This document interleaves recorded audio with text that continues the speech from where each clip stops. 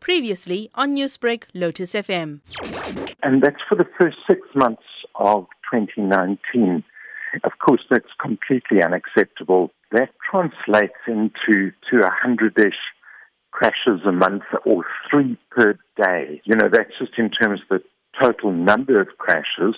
When one looks at the fatalities as well, nearly 60, that's 10 a month.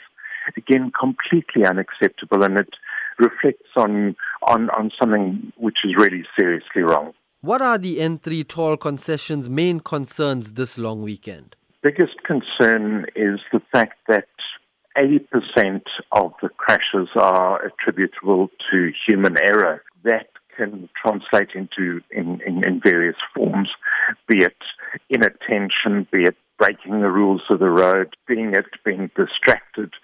Whatever the reasons for those crashes, there needs to be serious introspection on the part of all of us as drivers, and I'm not pointing fingers at others and not at myself.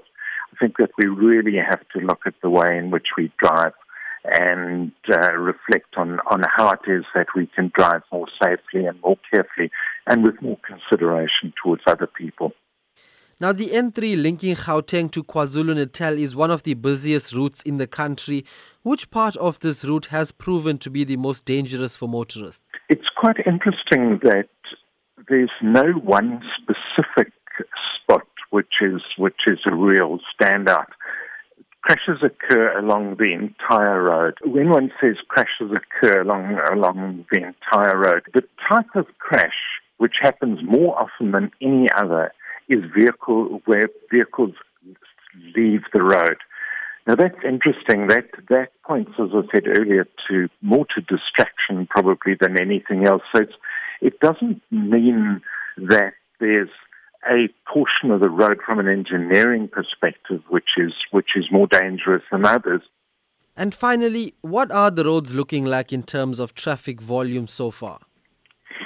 Well, yesterday we had traffic volumes reaching up to 1,300 vehicles an hour through Moy Plaza, that's southbound towards KwaZulu-Natal. So fairly busy, but without being frenetically busy. We are expecting traffic to begin to pick up this morning for a couple of hours, and then, of course, the return journey on Sunday afternoon when people return to Gauteng after the end of the long weekend.